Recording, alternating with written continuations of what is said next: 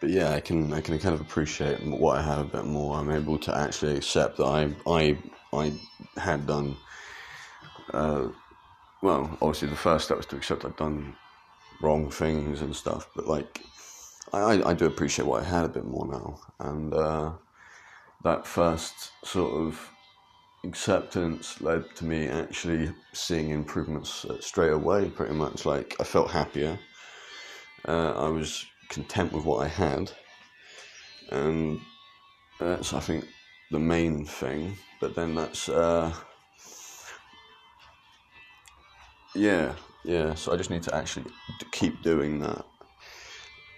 I woke up at 4:30 a.m. this morning, craving a cigarette, and yeah, well, I think about 10 minutes past 8, so literally a minute ago, I kind of broke and had one in the morning, but I'm not going to do that the whole day.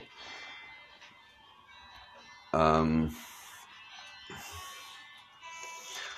you know when you wake up and you're just craving a morning fag, so I think I can't get rid of the morning fag, not right away.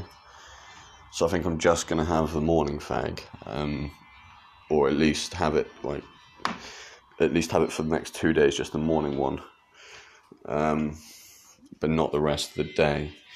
So I won't be smoking the rest of this day. I just wanted that one in the morning.